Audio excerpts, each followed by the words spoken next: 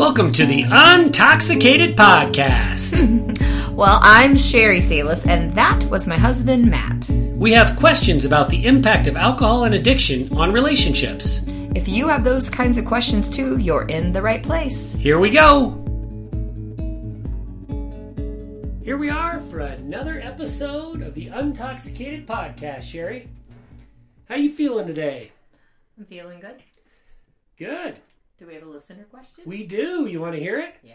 It's kind of a long one. Okay. And I think our answer to the listener question is just going to kind of morph into the rest of the episode. The main portion of the episode is about parenting. And we haven't talked about that in quite a while. But what alcoholism and recovery, what kind of parents that has made us. But before we kind of drift into that, let's address this very thoughtful listener question. I really like it. And hey, listeners, if you would like to ask us a listener question, again, not as professional advice from a therapist or a psychologist, because that is not what we are. But if you want to hear our opinion based on our experience, send your listener question to matt@soberandunashamed.com, and we'll put it in the queue, and hopefully we'll get a chance to answer it on one of our episodes. So, listener question for today. What have you learned about yourselves after the chaos of addiction is gone? What negative behaviors now stand out as strengths as part of who you are? And are they the same things you valued in yourselves before addiction? What about how you see yourselves in the day-to-day has changed? That's a lot, huh? That's a lot. Meaty. Yeah. A lot of meat on that bone. Do you want to take the first bite, Sherry, or do you want Jesus. Do you want me to? God, you should write a terrible dad joke and pun book. Yeah. You're really good at those.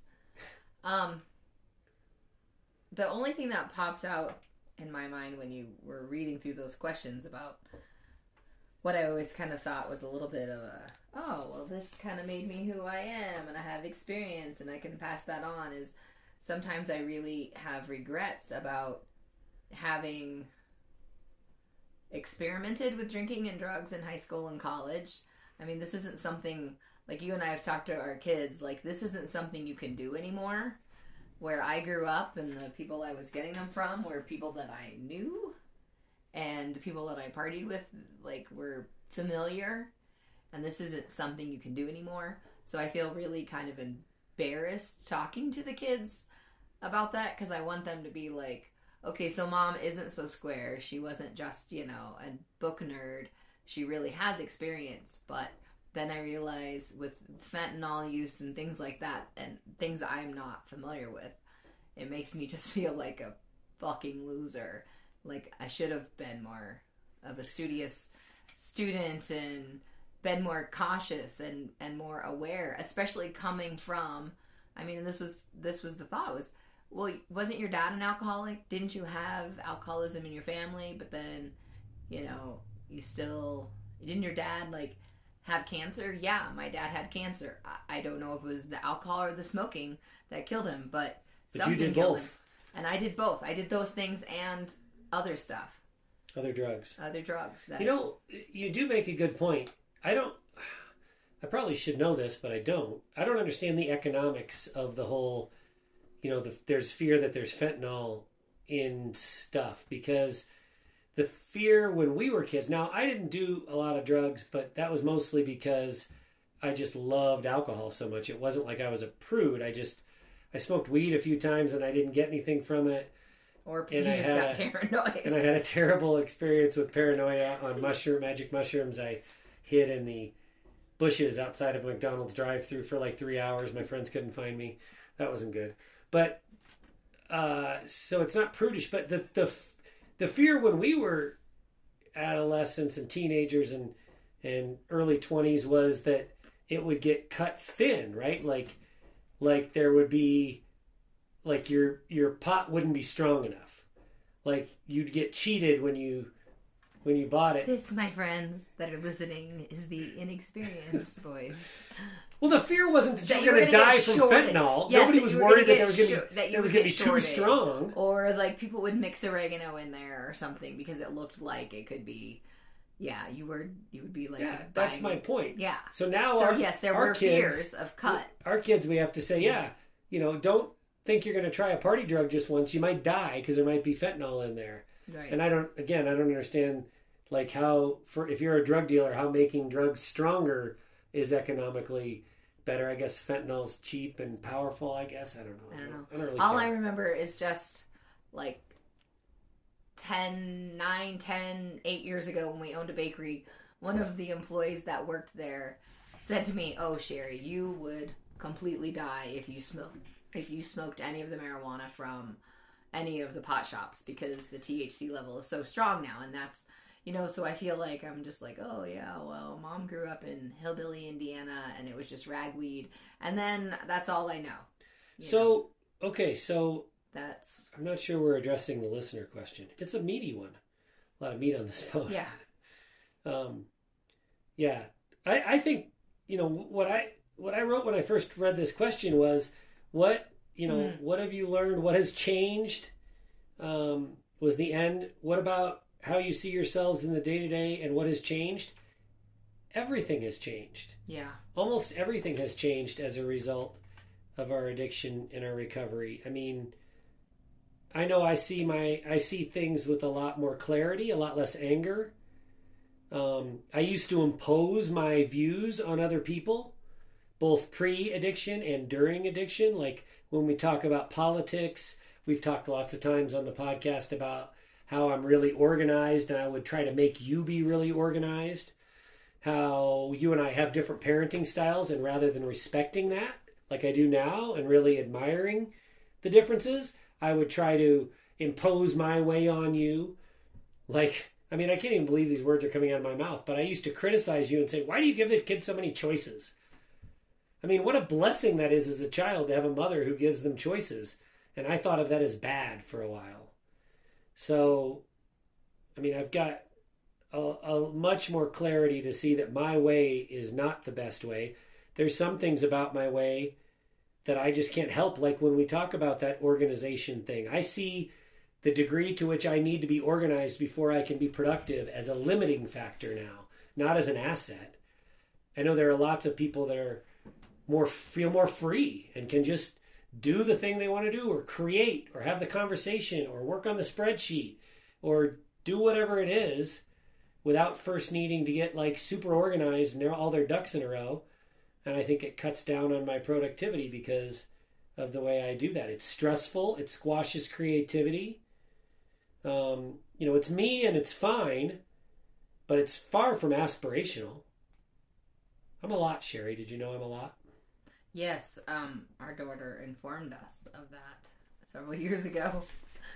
And you agree. And I said agree. nothing at the time. Yeah. But I think one of the things that has changed me because of the addiction, and maybe if you had just plugged along as a moderate to weekend binge every now and then drinker, and there hadn't been as much chaos in the life under our roof, maybe I would kind of have some of the viewpoints of some of my friends. We've planned some high school graduation parties, and there was talk about alcohol. And then some of the mindset of some of the people that I was planning with was like, oh, well, kids are going to drink regardless. And yes, I know that they're going to do it, but I didn't want it under my watch. Yeah. There's And a I was difference pretty between staunch knowing about about that. it and condoning it. Yes, I didn't want to have it in my view. And I was pretty... Not to mention, technically, we could get arrested for that. Well, that's what I kept thinking of, all the legal things. And I know that, there's family members of mine that have let their teenage kids drink under their roof as long as the guarantee was they weren't going to leave. But, you just hear horror stories. So I think that I'm kind of thinking maybe I would have been a little bit more passive about that had I had more run-ins with our kids, maybe experimenting with alcohol when they were under our roof. I mean, yes, there's going to be... Or if I hadn't gone across the line into addiction, and let's say you and I just drank together on the weekends, for instance, and maybe I didn't get overboard when we drank together on the weekends, then I see what you're saying. There's a high likelihood that you and I both would have been, kids will be kids. Yeah. We're going to have some pops at this graduation party, let the kids have a couple pops. Or, you know, like we've mentioned on the podcast that for years we've gone to the Indianapolis 500. Maybe as our kids had graduated high school, maybe we would have said, sure, they can have a beer that day because we're going to make beers. sure they're going to get a safe ride home. They're not even trying to get themselves home. Yeah, so I don't know.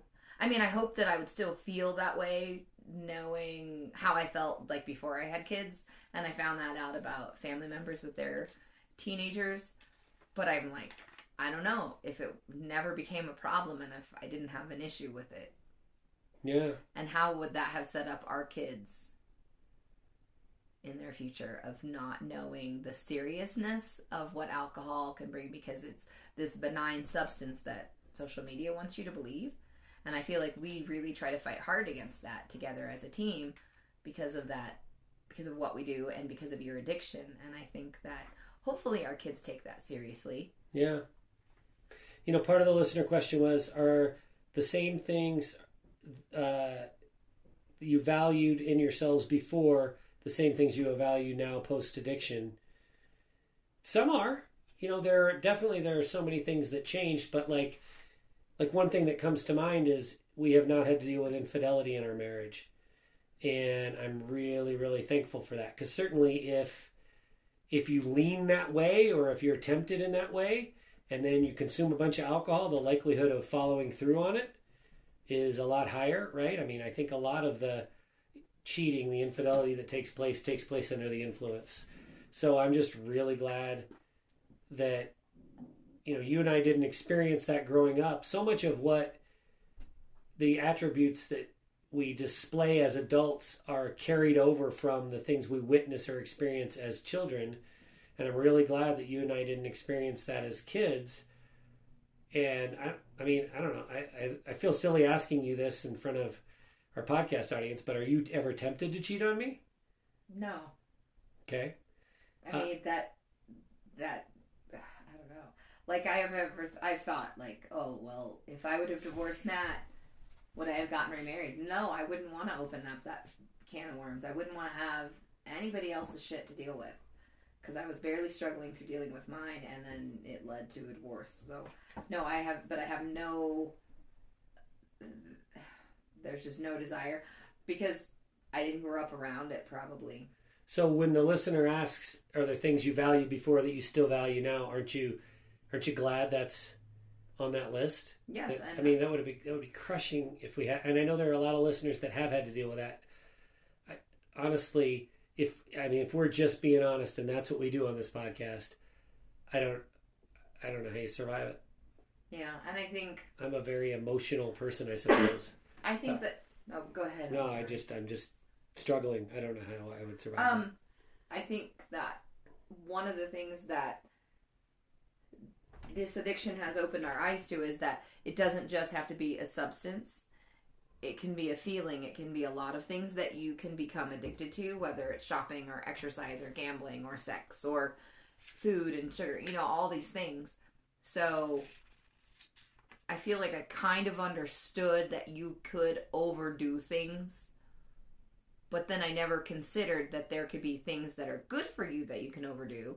I mean, you know, I had 2 friends that struggled with anorexia and bulimia, so I was slightly aware of that, but I never realized like there could be things that really are kind of good for you that take place and take precedence over your families, and that we've kind of would consider that is harmful, and that you can become addicted to other things. Does that make sense? So like, I think so. I mean, I definitely had one of the things that I've taken away from this addiction and recovery process is I recognize stress responses in other people, and I'm not judgmental about that. Is that what you're saying? Like, yeah, like so when the addiction gets, for me, it would be a transference, right? If I would transfer from alcohol to something else. But there's other people that never had alcohol addiction, but they have other addictions or just other trouble spots, whether that's like stress eating, you know, or stress not sexual eating. Neediness, not even necessarily sex addiction, but you know, when you see that in other people, that's something that I would have been judgmental about. that I'm not anymore. So I feel like that's made me a little bit more aware to like kind of watch our kids and their patterns and their habits. Yeah. And we have had some issues where we wonder if there's been some development of some of those things, like technology addiction, especially with this generation of kids. So I think it made me more aware of other addictions that are out there. Yeah, very, very interesting. So thank you, listener, for that question. Very thoughtful question. I'm not sure that we addressed all the parts, but I do feel like we did our best. There was a lot of meat on it. God. There's a lot to that. At least you had some, like, idea of what the question was. I know. I was prepared and I just popped down in the chair and here I am like, oh, boom. Well, our listeners like you off the cuff. That's when you're the best. So let's transition to the main topic for the podcast today, which is parenting. The thing that I think you and I focus most on when it comes to how our recovery impacts our kids and their lives as they transition into adulthood is just breaking some of the generational patterns that have existed. And I'm not just talking about drinking. I mean, certainly on my side of the family, drinking has always been a staple. It's been, it hasn't been 5 o'clock. It's been noon is when it's appropriate to drink. It's been celebration, morning, the fact that it's a weekend, the fact that it's a weeknight and you're done with work. Like drinking is just ever present. And so certainly that's a part of it. But there's other generational things, patterns that I think you and I both are trying to break for our kids so that they don't have some of the underlying causes that lead to addiction. Like one that we've talked about a lot, teasing. I think it's very, very, very common with males. It's very, very common on my side of the family that the way males show affection for each other is to tease each other. I was teased a lot as a kid. Just to be blunt, I feel like my sister was treated like a princess and I was teased. And I think my parents loved us both the same, but that's how they expressed it. And being teased hurts over time. It builds up and it does not feel good. And as a girl, I'll say I would be kind of picked on and teased by older cousins or uncles and I wouldn't say so much like the women in my family. I think you're right, it is kind of a male dominated trait because that lack of being emotional as a male is, and especially because I can now say that Matt will soon be 50, very, very soon be 50. So the 50 and older crowd, or maybe the 40 and older crowd, grew up with that generational thing. But I remember I would try to tell them I didn't like to be teased, but my mom got it and she understood. Yeah. She knew I didn't like to be teased, and Well, nobody likes to, although a lot of us pretend it's okay. Yeah. Like that's how it's a defense mechanism to get through. Yeah, it would. And we tease people back. Tease them faster so they can't tease you. Yeah, and it would just be one, and it would just be one comment, and I'd be like crying and bawling and telling my mom I didn't want to be teased. And then as a girl, it was more okay to be like, oh, well, she's just a girl. She's just, So I didn't get ridiculed a lot further than that. Another tendency or generational pattern that I feel like we work hard to break is judgment. And I'll own this one too. I was the biggest teaser. I got teased a lot, and then I transfer that to our kids, and I'm working really hard to reverse that. But also judgment, passing judgment on others. That question, you did what? With like squinted eyes, that scowly face. That's something that I inherited. And when I would say that to the kids, it would strike fear in their hearts, being judged. And it could be something just goofy that they did, or it could be a mistake they made. I mean, everyone makes mistakes. Kids are certainly humans, right?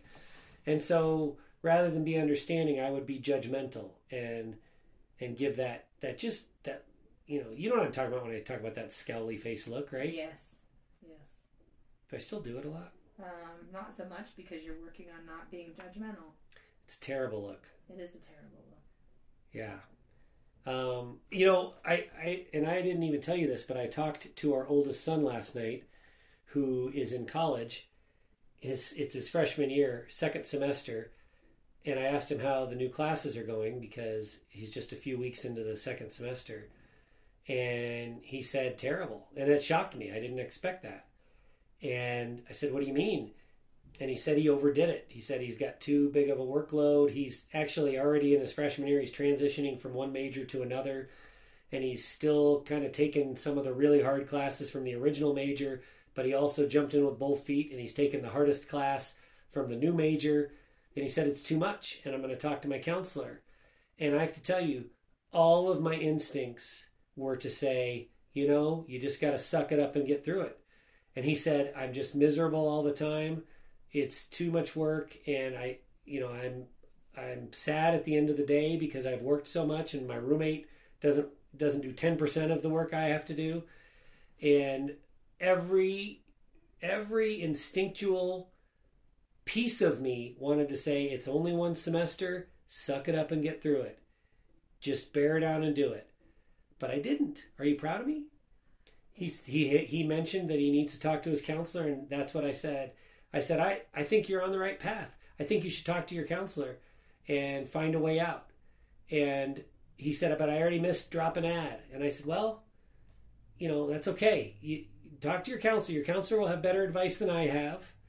But if you need to, take an incomplete, or I said, I don't know how it works anymore. I don't know how college works anymore. But if you need to take an incomplete on one of the really hard classes and do it again next semester or 2 semesters from now, talk to your counselor, get some professional advice. I said, talk to your sister. She's a junior in college, so she's probably been through this. Talk to her. And instead of, like I said, what I wanted to say was just suck it up and have a bad semester. But again, I don't want to be judgmental. I don't want to be unsafe for my kids to turn to. So, part of me thinks, I wonder if it's really that hard. Or has he just never faced anything hard before? But I don't think it's our job as parents to decide what's hard for them. Yeah, to deny what they're saying and life is hard enough. Life's going to be hard whether I'm a hard ass or whether I'm compassionate. Yeah. And so isn't compassionate the right way to go there, even though that's not anything I would have seen when, had I brought this situation up, I would have been told, well, you registered for those classes. We're expecting good grades. Make it happen. Yeah. Right? Yeah. So, what are your thoughts on the topic of breaking the generational pattern of judgment? You're pretty good at not judging, and you always have been. I feel like in my family there was judgment when you were not doing what they suggested, and then it was laid on with some guilt. So I wanted to break.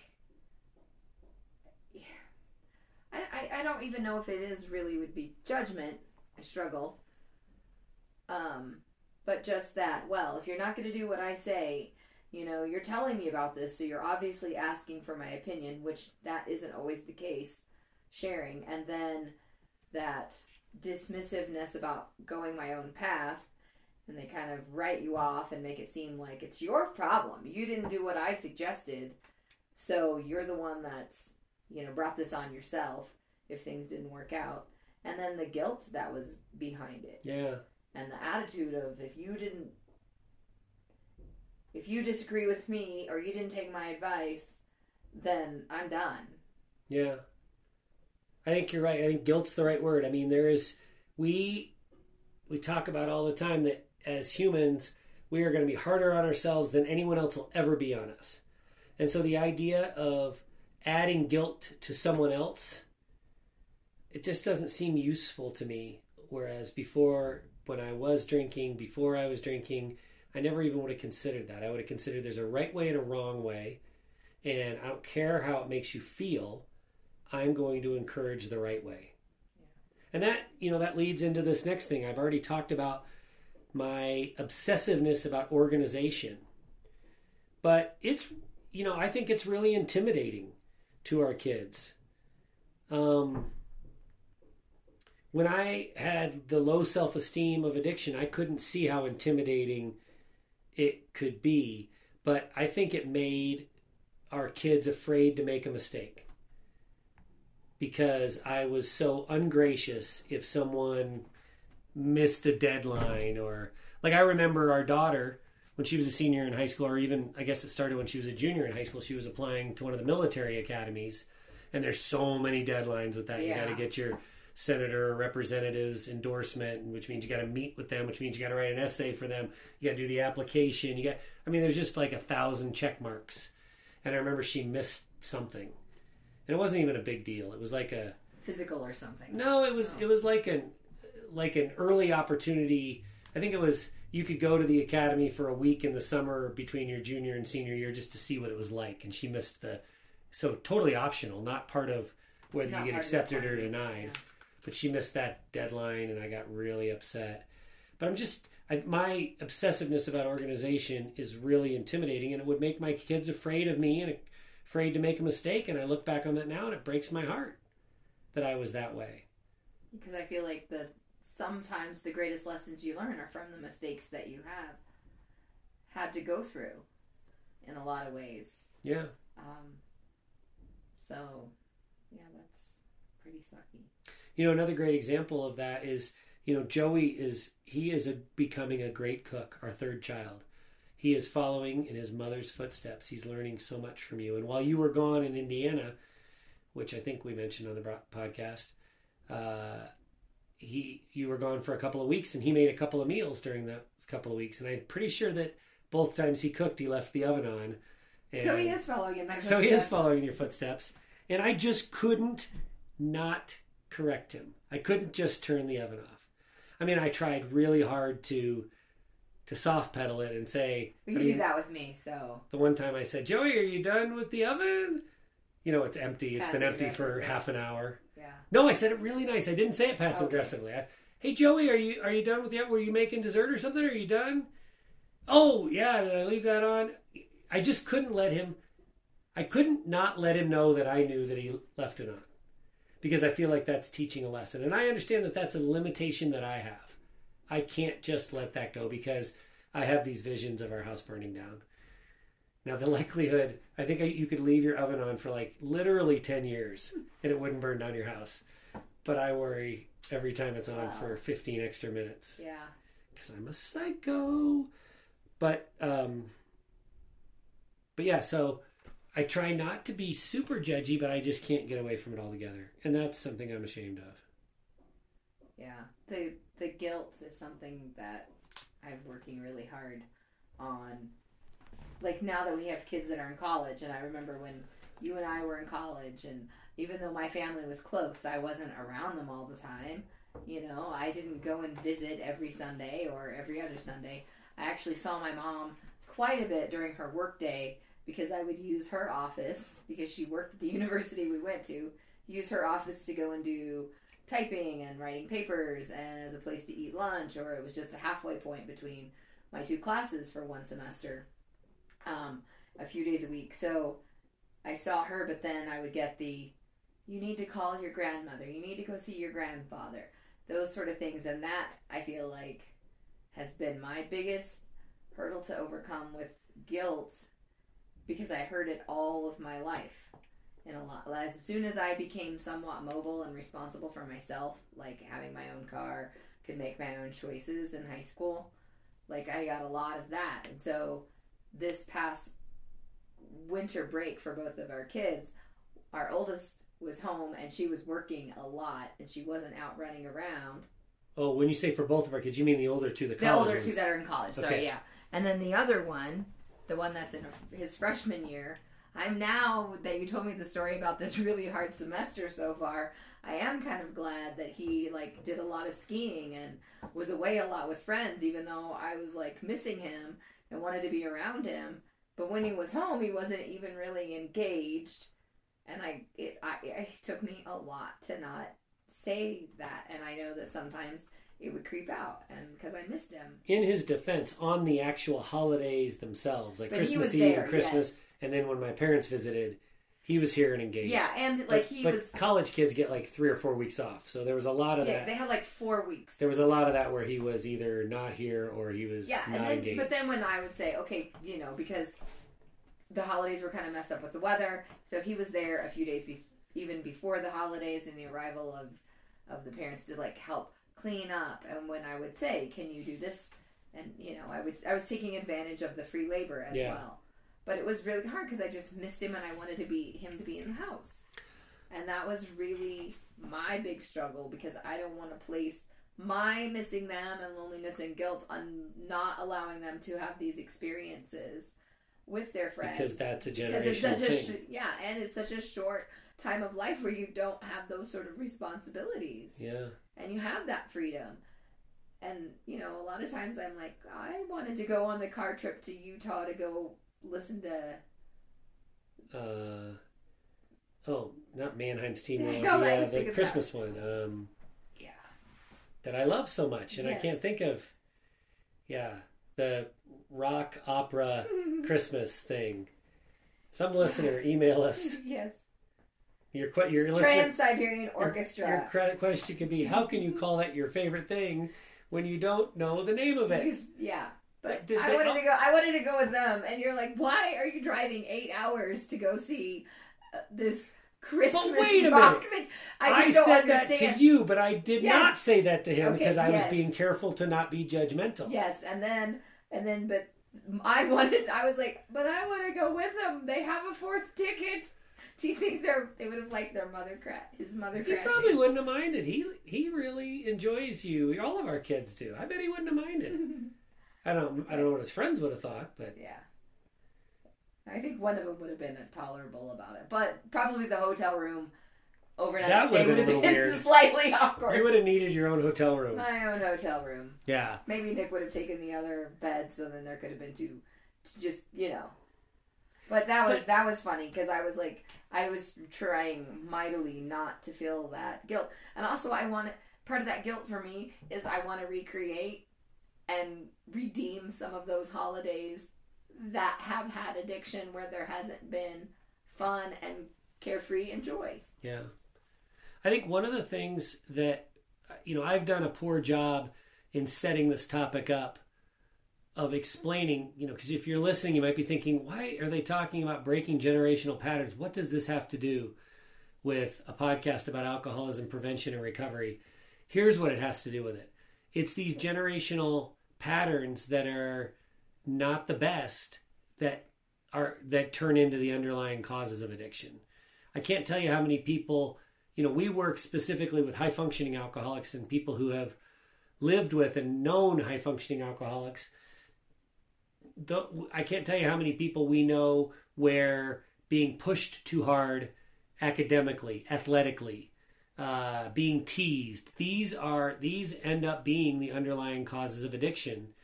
And so you might be thinking to yourself, what are these sniveling people talking about? You didn't get beaten as a child, you didn't get abandoned. Yeah, those are really severe cases of generational trauma and very severe cases of underlying, causes of addiction. But the subtle causes are there too, and as long as we deny how impactful they are, then they win. They continue to lead to self-medication through things like becoming addicted to alcohol. So it's important for us to understand that this topic today, how do we change these generational patterns to more mental health positive generational patterns, and why the hell does that matter? It matters a ton. And if you want the next generation to avoid addiction. And also, with my feeling about guilt was that because I was the nicer, calmer child between my sister and my mom divorced my father when I was 2 and my sister was 8. And there was a bond, I think, between my sister and my father, something that he and I didn't have. I was responsible for her happiness in a lot of ways. And I don't ever want anyone to feel that they're responsible for someone's happiness. Yeah. And that's why I want to break that level of that part of the guilt. Guilting me into staying with her, guilting me into hanging out with her, guilting me into sitting with her when she was feeling sad. Yeah, that's hard. The last topic that I want to cover that falls into this category of generational patterns, you know, I really felt this need to